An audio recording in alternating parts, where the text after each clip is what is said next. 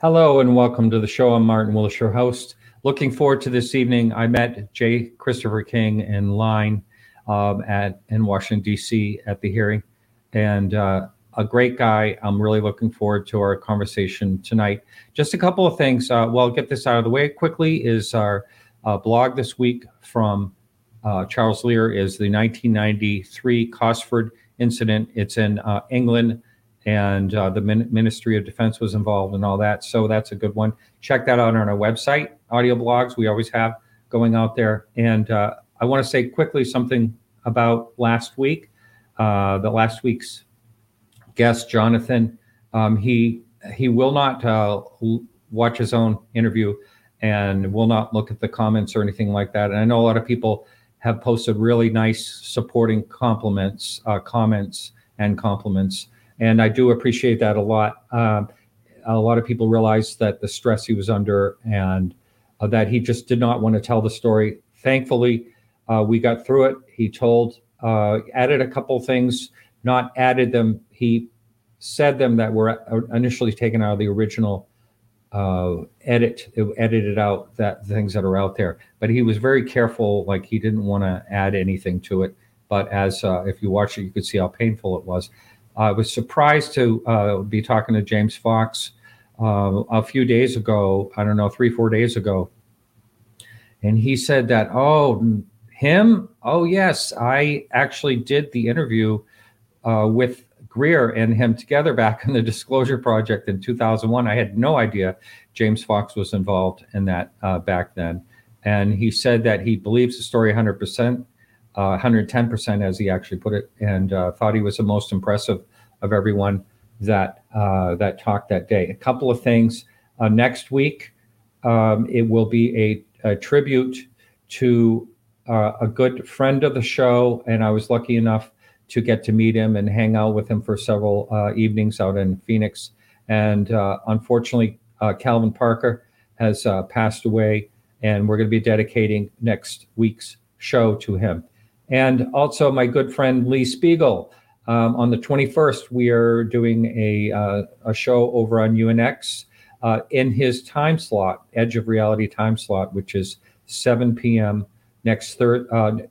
Is it next? Yes, next Thursday, not this coming Thursday, but Thursday the 21st at 7 p.m. Eastern. We're going to do a really nice tribute. A whole bunch of us have gotten together, and that will be.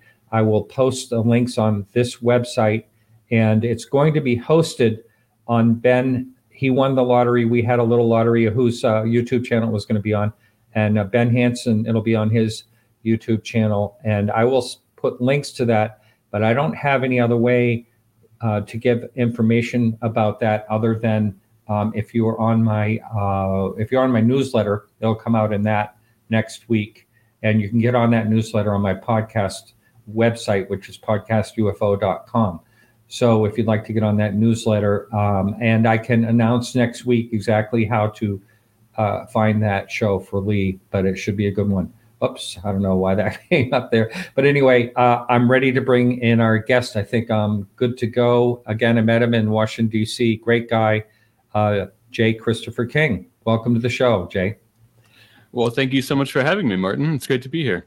Yeah. I think you helped me in the cafeteria too. I'm trying to remember. It seemed like I was kind of lost in the cafeteria and you helped me out there. But anyway, it was, you were there. I got there at 5:40 a.m. and you were toward the front of the line.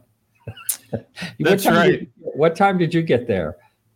I think I got there before Keith Taylor. I got there, I got there a little bit right after Randy. So I think it was around like 3:30 or so that my friend Jordan and I got to the line. You know, I think that there's a lot of like conspiratorial talk about like who got into the room and things like that. And I saw people that were not in line sitting way ahead of me. You know, lots of people. Yeah. It was no conspiracy. It was real. They really did get in there.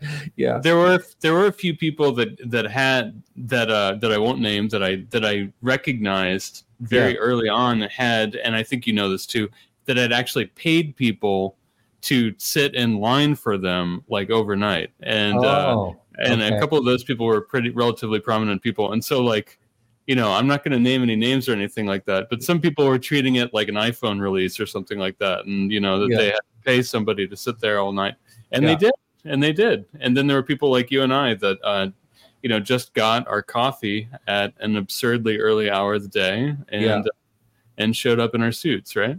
Yeah, well, that was a lot of fun. I mean, it was interesting all the way around. The people in line, and then I was the second to last person to get in the room, and Chris Lato beside me, he was the last person to get in the room. So, and some people had cut in front of us, and I kind of called them out, and that's the only way we got in. But it was that close, and but I thought it was an excellent experience. I wouldn't have traded it for anything. It was great. Yeah, it was amazing. I mean, it really felt like we were seeing history in front of our eyes, and there were various points during the hearing itself and right after we got into the room and we were sitting down, and for the rest of the day, the rest of my trip there, where I was just kind of like looking at my hand, practically pinching myself at all the ground that was covered, by not just Grush but also David Fravor and Ryan Graves, right? And Right. how seriously a bipartisan array of politicians were taking these issues, how well read some of them were about this, given Yes. that you and I, we're used to the deep lore, and we've been marinating in the subject matter for years, and then you see somebody that you're used to seeing on CNN just kind of pick it up and hit the ground relatively running smoothly. Right. It was pretty amazing. I thought they had some very good questions, a lot of them. I agree. Yeah, they were really good. It's really funny. I filmed the whole thing. I decided to, because I wasn't prepared to, but I asked the guy if he could take a picture at the door, and he said, "You can do whatever you want, just don't disturb anyone."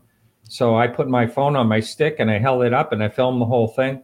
And I'm laughing now because anytime they show like a news clip and they show like David Fravor or anything like that, you see my phone, and it's pretty funny. Yeah.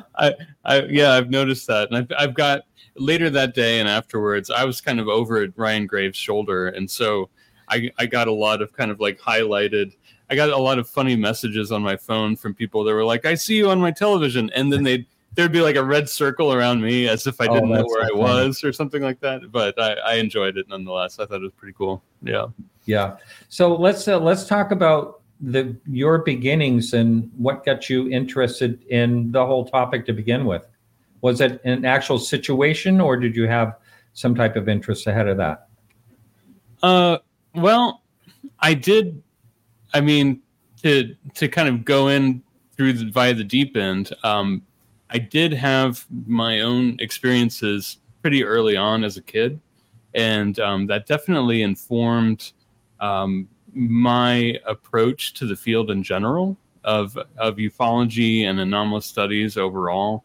And it was confusing for me as a kid and even as a young adult as I was approaching things like paranormal study versus ufology and things like that, because I lived, starting when I was about 6 years old, I lived in a house that was what most people would consider haunted, right?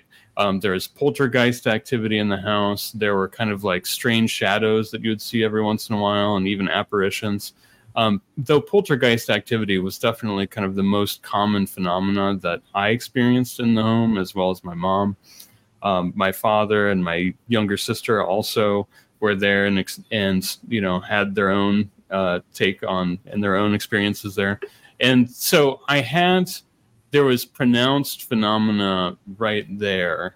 And then later on, I had my own experiences with UAP phenomena and what people consider, non-human entities.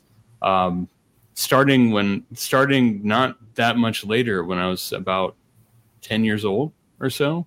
Oh. The haunted house was in Mishawaka, Indiana, and then I started having I had interactions with a couple beings that people consider grays when I was about 9.5, 10 years old in Hanover, Indiana. So it's when people in years past, it's one of the points of negotiation that can be very tough for an experiencer of these entities and UAP phenomena or any other kind of anomalous study where, for a lot of people, the question of how did you get into this is a relatively easy one, right? But for some folks, experiencers, it gets you into this tough terrain because it's part of, for years and through my 20s and 30s, I would just kind of get around the point. You know what I mean? I didn't want to talk about why I was interested in this stuff, if somebody asked. Well, I get that because, oh, go ahead. Pardon me. No, go ahead. Well, as I've said on this show before, this was, the whole experiencer thing with, people, claiming abductions, what they call now, or experiencers, or I don't know if they call it experiences, but anyway, whatever it is. At first, when I started the show in 2011, I remember thinking, oh, I'm going to completely stay away from that topic. And because it was a hard pill to swallow. And I think, anyone that's new looking into the UFO world, if they start seeing something about this type of situation, they may run away thinking, that's just too much. I can't handle that. If there any part of it is true or anything like that, or, what's wrong with people, or what, you hear all these things. So it's really, I have to say that after talking to a number of people over the years, I think that there is definitely something going on. And I've always had questions like, okay, so if, why is this person getting visits over and over again? And I just heard a wonderful interview. I've been trying to reach him for a number of years. Is Jack Weiner Wiener. The right pronunciation, German is Weiner, but he's one of the brothers in the Allagash incident in Maine that was taken. And, he basically said he felt like he was tagged for life after they had that one abduction. And he's an amazing person to listen to. I've been trying to get him on the show for a long time. But anyway, so that's kind of, it is interesting that these experiences seem to happen over and over again to these people. And anyway, I'm talking too much, so you can go ahead and continue. No, I appreciate what you're saying, and I understand that viewpoint, and I think that that was definitely a predominant viewpoint for many years and still is to a degree. This idea that something like this, a UAP encounter, an encounter with some other being or some other form of intelligence, is like getting struck by lightning, right? Or something like that, where it could really only happen once. And the odds are so unbelievably, rare that how could it possibly be happening again? And at the same time, we have, thousands and thousands of reports of people repeatedly getting kind of taken, almost as if there was some biological program or something like that. And now, I don't presume to know exactly what's going on here. I don't have any kind of grand design for where these beings come from. I don't have any particular, I don't ascribe it to anything particularly malevolent or benevolent. I kind of try to take the 20,000 foot view in general of all anomalous phenomena. And if anything, for myself, if I really look at the range of modalities, right? And in talking to experiencers, I recognize how many of them feel burdened by just the problem of saying like, oh yeah, I had a UAP encounter, and then I know it seems weird, but I heard something, or I had a precognitive dream, or things like this. And these are really common, phenomena that people have been reporting for decades, sometimes millennia. And there's this common problem that people like Jeff Kripal talk about, where the UFO people don't want to be seen too close to the ghost people, and they don't want to be seen too close to the cryptid people or the OBE people, because everybody's afraid of losing credibility. When in fact, there does seem to be a lot more overlap, especially in terms of like the people that are actually seeing this stuff or experiencing this stuff. And so I think that, if we can take a step back and just choose not to kind of edit out the stuff that's inconvenient to deal with, we might have a better picture moving forward. I agree totally with that. And I actually had I've had a poltergeist. There's no other thing that I can think to call it experience. And I know that it really happened. I saw it with my own eyes. And I've talked about it a few times. I'm not going to get into it right now, but I have talked about it. But for years after it happened, I said, no one will ever believe that happened. It's just absolutely crazy. So I know this is what I know. I know that we know very little. Yeah. And I think that we know a very small amount of what is going on around us at all times. And we just, in our spectrum and all our senses and even equipment, all the equipment senses can't even get everything that's going on. So I do believe there's a lot of mysteries to be solved. Here's a question right off the bat. Sure. This is from Mary Grace. Does Jay feel he was tagged from the time he lived in the haunted house? She actually grew up in one too, from ages 3 to 7. Well, that's an interesting question. Thanks, Mary Grace. I think that there are some interesting theories along those lines, some interesting hypotheses. People like Gary Nolan have been doing a lot of studies on the brains of experiencers and looking at the ways that the caudate and the caudate nucleus and other areas might be either affected by the incidents themselves or common characteristics that seem to be happening among some experiencers at the very least, and using experiencer in a broad way, right? Not just UAP experiencers, but people that have had anomalous experiences of kind of a wide variety, right? Now, for me, there's one hypothesis along those lines that does tend to make some sense, which is that, what I do see is that a lot of people, when they've had an anomalous experience, that is a little bit frightening, that has some shock to it as a youngster, that those people often tend to have more experiences overall later in life.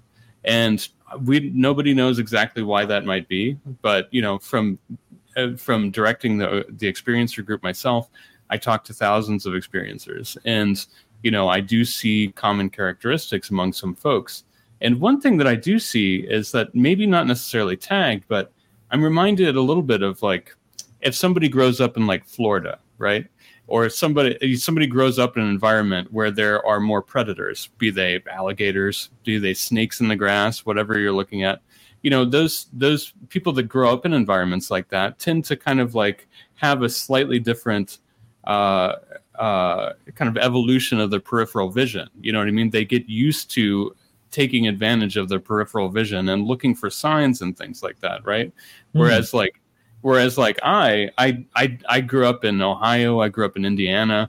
I'm not looking around for snakes, or I'm not used to like looking around at the water for disturbances when I'm walking near a pond or a river or something like that. But other people that I know absolutely are, right? And so I do wonder if because we're in such a period of development as youth, and I, for example, I kind of took all of this in a way that I wasn't super frightened by the poltergeist activity in some ways, because I didn't quite know that it wasn't supposed to exist, if that makes sense. Because at that kind of an age, at like 6-7 years old, whatever happens to you is what happens to you. And kind of everything that you experience is kind of like for the first time. You might go to a wedding for the first time at that age. You might go to a funeral. You might have, you go to school. You go to kindergarten for the first time. And so I was just kind of taking it all in. And I do wonder, if there's a situation like what Mary Grace was saying, where you're not necessarily tagged, but you're still learning and developing as a kid, and so you start to, if there's something that's scary that's in your environment, or something shocking, or something that isn't kind of like the edge periphery that you recognize you might need to pay attention to for some reason, whether your brain kind of develops in that direction in terms of like an extended sense perception, as somebody like K. Randall May or other people might think. Does that make sense? Very, very good. So there is another question that came up here. Someone wants you to elaborate just a little bit. And if you don't mind, just a little short, idea of what your experience was. And I think she means the poltergeist type of situation. Did you see like objects move, things like that? You could, Yeah. Well, I mean, okay, so the first experience that happened in that haunted house, for example, it was actually, I didn't experience the very first thing. It was my mom and my father, in that we moved into the house on kind of the first day. A bunch of my dad's old kind of book boxes and maybe some of my mom's book boxes got taken down to the basement. They were loaded in last into the moving truck, and they were kind of bracing our mattresses, right? Which is a pretty common strategy when you're moving. So Yep. the books, the heavy book boxes came out on hand trucks and got lowered down into the basement. So there are these big pillars of heavy book boxes stacked up, as pillars in the basement. The next morning, my mom goes downstairs into the basement, and she sees that those pillars of heavy boxes had been rearranged in like a checkerboard pattern over the course of the basement floor, right? And she freaked out. She knew that she had woken up with my dad. My dad hadn't gone down there yet. They talked about it a bit, according to my mom, and we're talking to each other, saying like, does somebody else have keys to the house? Is somebody trying to mess with us? Something along those lines. And then later that day, my mom reported kind of going out into the backyard via the back door off of the kitchen. And she was only out for a brief amount of time. She came back in. Nobody else had gone in or out. And when she came back in, the oven was turned, the oven and stove was turned all the way up full blast, and the oven door was open. And she exclaimed, she said that at that moment, she just had this kind of like cognitive flip in a way. And that she immediately kind of flipped over and said to nobody and whatever that was at the same time, "Stop that! This is my house now. You can't do that." Right? And so that was her first experience there. And then for me, I think I don't remember her kind of talking that out to me back then. However, I do remember that there was a fair amount of poltergeist phenomena, in that like I would be, say, sitting at the coffee table in front of the TV, and I would have like a cereal bowl in front of me, right? And I'd be watching TV, and the cereal bowl would kind of zip over about a foot or something like that without anybody touching it. My mom would she recalled much later, for some reason she doesn't understand why even. She kind of blocked it out for a while, but she used to reach for her car keys on the kitchen counter, and they would kind of like jump out from under her hand as she was reaching for them, right? So situations like that would happen. I'd wake up in the middle of the night, and like my toys would be kind of like out in the middle of the floor. There'd be other moments where like you'd hear like a knock in the wall, like in the wall, not on the wall, but in the wall. And then somehow there would be a knock, and it would take your attention over here. And then when you look back, some objects would have been rearranged where you were just looking, which was like that was actually the thing that was kind of most scary to me, in a way, that when I saw something being kind of like seemingly instantaneously reordered without any kind of sound or without seeing anything, that was pretty freaky to me in a lot of ways. And some of that phenomena could happen in pretty elaborate ways, pretty much instantaneously, which I still don't really understand how that's entirely possible. Yeah. Like I say, it's there's so many things that happen that have an answer. There is an answer for them. We just don't know what it is. That's right. So here's another question here. What experiencers Jay has talked to? I'm thinking I understand. Do you feel like these people are legit, that you speak with a lot of them? Well, I think it's probably important to mention that I co-founded a group called the Experiencer Group. It's online at people can find it by searching the Experiencer Group, or it's at www.forexperiencers, FOR experiencers.com. And it's a private member site. It's pay what you wish. People can pay absolutely nothing if they'd like to, dedicated to support, curiosity, and community for people who've lived through anomalous events of any and all kinds. So it's not just UAP or haunting experiencers. We're talking about people that have had out-of-body experiences, near-death experiences, precognition. It's a wide range, because what we've noticed over time is that people that experience one modality, like we were just talking about, often go on to experience something else later on. So through that, I co-founded that with a guy named Stuart Davis and with Kirsten Blackburn during the kind of lockdown period of the pandemic. We'd been working on, Kirsten and I, a series of confidential meetup groups for experiencers that were, some of them were kind of more oriented towards meetup group stuff via Zoom, and some were definitely more in the vein of kind of like a support group situation for people that had had more traumatic experiences with the phenomenon. Mm-hmm. And we just, basically what it came from is that Kirsten and I, at the time, we were both working as assistants behind the scenes on the member site for the historian Richard Dolan, right? For his Richard Dolan members site. And so we were both kind of filtering in a lot of mail. We were looking at a lot of inboxes. Richard was just getting flooded with mail, like to anywhere on the site where you could submit anything. And he was overwhelmed. And so one of the things that we were doing on the back end is that there were generalized inboxes towards the site. And we were looking at just dozens and dozens of cases of people writing in, talking about their experiences. And we just recognized that, Kirsten had had her own experiences. I'd had my own experiences. And we recognized, we both did, that there was no place really for this kind of information to go in a lot of ways. And there was not really a great place in many ways for a lot of experiences to talk to each other. There were limited resources.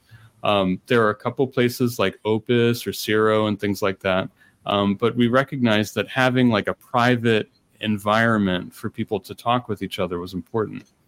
So through that work, I recognized that almost all of the vast majority of the experiencers that I've ever talked to in that kind of situation are very legit. Because one thing is that I've seen that very few fraudsters, if you want to put it that way, want to go into an environment where they're talking to a bunch of legit experiencers.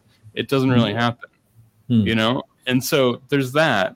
And then there's also the aspect where, in general, I'm talking to experiencers in private. I'm talking to them through the private site, or I'm talking to them in my direct messages and things like this.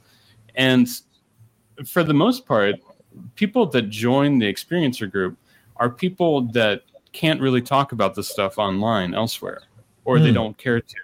That's often because they have jobs where this would be a huge liability.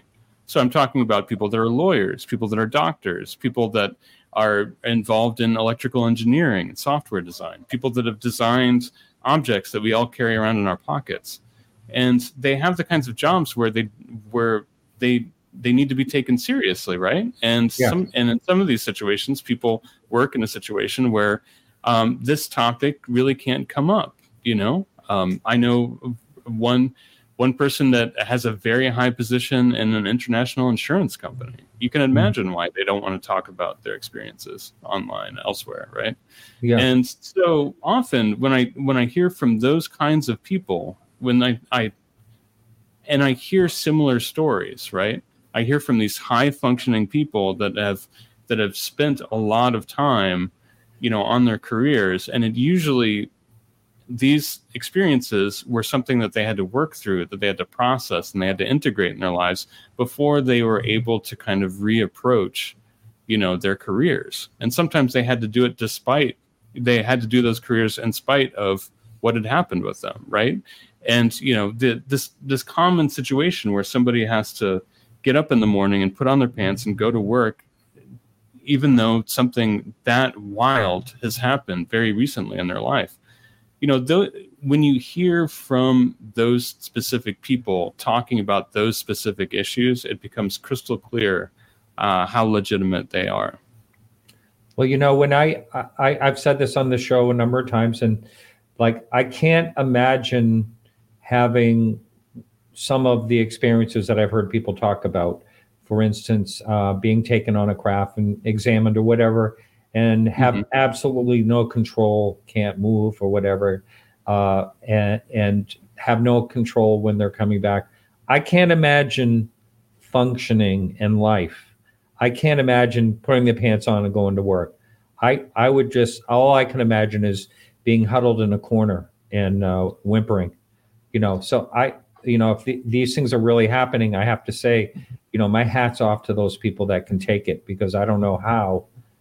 I mean, and for me, I think one of the hardest things would be is that I'd want people to know about it, but who the hell would believe me? Yeah. I mean, is that the type of thing that you hear, or?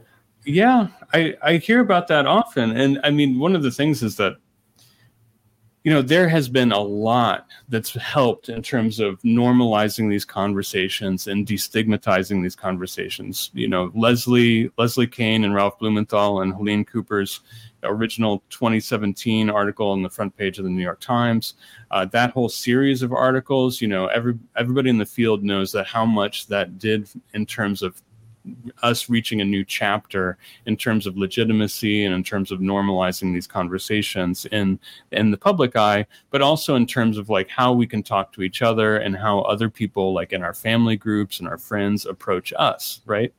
And I see that continuing. I see that continuing with situations like this House UAP hearing that you and I were both at, right? Because I have seen since then people coming into Zoom meetings, me having private conversations with people where they say, oh, like, it's so-and-so, I work with them, or my mom, or this person, they saw in the news the House UAP hearing happening, and then they approached me because, I was always the one that they looked at a little weird, and then I got to have this conversation, and it kind of opened something up. And I think that, from you and for a lot of people in the audience today, listening to this, even in the future, even you don't have to necessarily have had your own experiences to be able to appreciate the legitimizing effect that stuff can have within our family groups and within our relationships, because so many of us, we look like these, we get used to growing up looking like these weird hobbyists that have these strange interests. And then, as we get older, it's like, oh, you have more people turning around and saying, oh, gosh, I guess you were onto something. I guess you were right. How about that? Right? Yeah, I've had a little bit of that when it comes to the UFO thing. A lot of people like saying, oh, yeah, well, hey, the government's actually looking at this. I asked that people when they want to ask questions to put in caps, but this one right here, thank you. I wanted to post this question because I understand it. What have these people done that led to this happening? And that is probably just a big question mark, right? I don't think it's anything that people have done, but what is your opinion?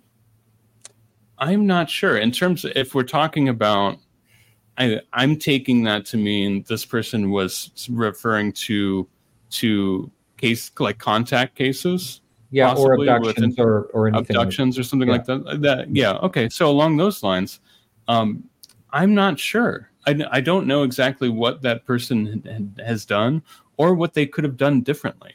A lot of people have this kind of have a bit of survivor guilt in some ways related to these experiences, thinking like I went through this, but like, why me? Like, what could have, remorse or some kind of shame associated with it, with Sure. thinking like, what could I have done differently? And not just not wanting to talk to somebody else about it, but just having a lot of body shame in relation to not having control of one's body or being taken against their will. There's a lot of body shame that can be associated with that. Yeah. And which I completely understand. One, very personally, I think that one thing in a situation like this that people could understand, one aspect that goes back and I find interesting and somewhat troubling is that people going back to Bud Hopkins, John Mack, and others pointed out that this often happened in family lineages. And so there are often situations where somebody would have an experience and it would turn out that their mother or their uncle or aunt or even a grandparent had a similar experience. Right. And it may have had slightly different characteristics where the person processed it differently. And, some people, I've heard stories where some people say like, oh, I got visited by orbs of light, in the middle of the night and I didn't understand what they were and I blacked out. And then they would hear from a mother or a grandparent saying like, I was visited by angels and they looked like, balls of light or something like that. And so, people have their own perceptual filters. Sure. They have their own cultural filters that they put over these things. And, and I'm not saying that, one is definitely one or one's definitely the other. We have a broad range of these, phenomena that people are definitely encountering. And I guess the one thing that seems to be a commonality among some is that, we have to be doing a little bit more in terms of what my old friend Stuart Davis used to call, and probably still does, the genealogy of the strange, which is taking a thorough accounting, if we can, when we can, in terms of like looking at our family groups and thinking like, who else in my family has this been happening to? Like, who can I talk to in my family? Does anybody else have any hints or does anybody else have any stories that kind of follow these lines?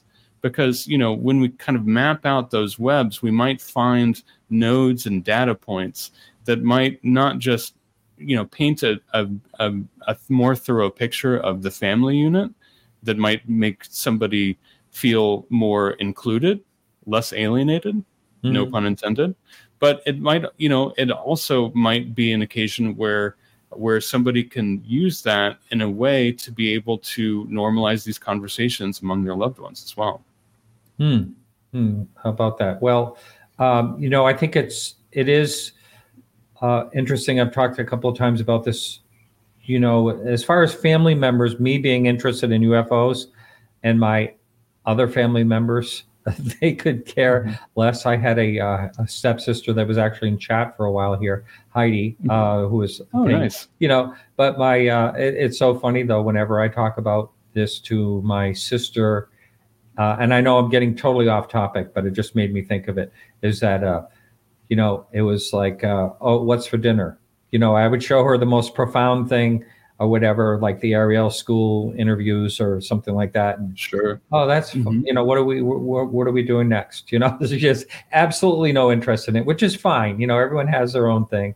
But I do appreciate her husband, who has worked at Los Alamos Labs for years. He's a scientist. And he has a very open mind to the fact that, we could be visited. He said, yeah, it could be, I mean, I love that as someone in science has that. And this is an interesting question because I've never even pondered it myself. Wyatt wants to know, have you or I ever heard of someone being abducted with their pets, dogs, etc.? Oh, okay. I've never. It's an interesting. Yeah. Well, it's interesting on the Experiencer group. We actually have like a sub forum specifically for it's called, I think, Animals and Anomalies, right? And it's specifically for cases where people have had, they notice their loved animals, their pets, having an experience with them.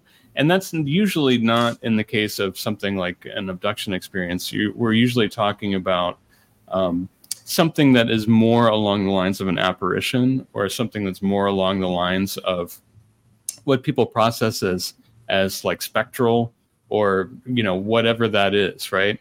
A ghost or some other kind of presence. And I try to resist using terms like that because I don't really know what a ghost is. I've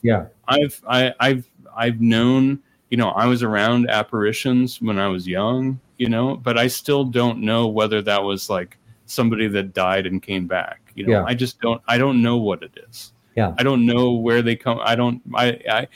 Could it just be some other type of intelligence that lives in some kind of other realm and, tries to pass themselves off here? I don't know. Who knows? We don't know, right? That's as good an answer as anything else right there. Yeah. Thank you. And I appreciate the fact this just adds to your credibility to have that. And I always think you want to run away from someone that says they know what's going on, when it comes to this stuff, because I certainly don't. And it's what keeps me going is the curiosity of it, what it could possibly be. It's fascinating. I agree with you. Absolutely. I think the smartest people that we've had in this field, the people like Leslie and people like Jacques Vallée or John Keel, or say like Diana Pasulka, you could list names all darn day. And most of those brightest names in the field, they go through their whole careers and recognize often how much they don't know. I think that's one common characteristic. I remember that famous line of Jacques Vallée's where he was like, "I'm the only ufologist that doesn't know what's going on," and I love that line. I'm paraphrasing a bit, but sorry, Jacques, but like I think that's a fantastic line. And I think that it's appropriate. Yeah, I do think it's appropriate. Getting back to what you said there a few minutes ago, before I went off on my little tangent about my sister, the lines, the family lines. And I know this is just speculation, but why do you, oh my God, I can't believe it. Bobby's just posted the exact question I'm going to ask you. That was good timing, Bobby. So do you have any speculation on why they may follow family lineages? That's just almost exactly what I was going to ask you. Yeah, I don't know. I'm not sure. And I've heard a lot of different hypotheses. I've heard about, people, the idea that some of these beings might be tinkering around with genetic lines, that they might be monitoring DNA or genetic lines in some way, shape, or form, that they might be looking at how certain adjustments or certain processes in one body might move on to the next. And the reality is that I just don't know. I don't know why. And I think it's possible that there are folks out there that have exactly the right answer for why that is, but I'm certainly not one of them. I think that, just because I experienced something myself doesn't mean that I feel like I have a mastery of the situation. You know what I mean? Like I use a computer. I use this computer every single day. And if I had to fix it, I wouldn't know the first thing on how to do it. You know what I mean? Yeah. And so I'm old enough to know how little I know in a lot of ways, I think. So yeah. I'm sorry if that's not a helpful answer, but all I know is that it does happen, and that I think that it's important for people to recognize that people, like you're talking about, people are often okay with these flying objects. They're okay with UFOs if they're like way off in the distance, right? If they're way up in the sky and if you get a cool telescope and you can look at them, or you got one of those psionics, like infrared cams or something like that, you got a fun piece of gear and you can take a look at it. And then that's, there's something that's between you and this object. And then I feel comfortable. Then it's cool. Right. And I'm reminded of how George Knapp used to say, oh yeah, I'd love to see a Sasquatch. I'd love to see a Sasquatch from about 100 yards away with a coffee cup in my hand and a nice big plate glass window between the two of us, you know?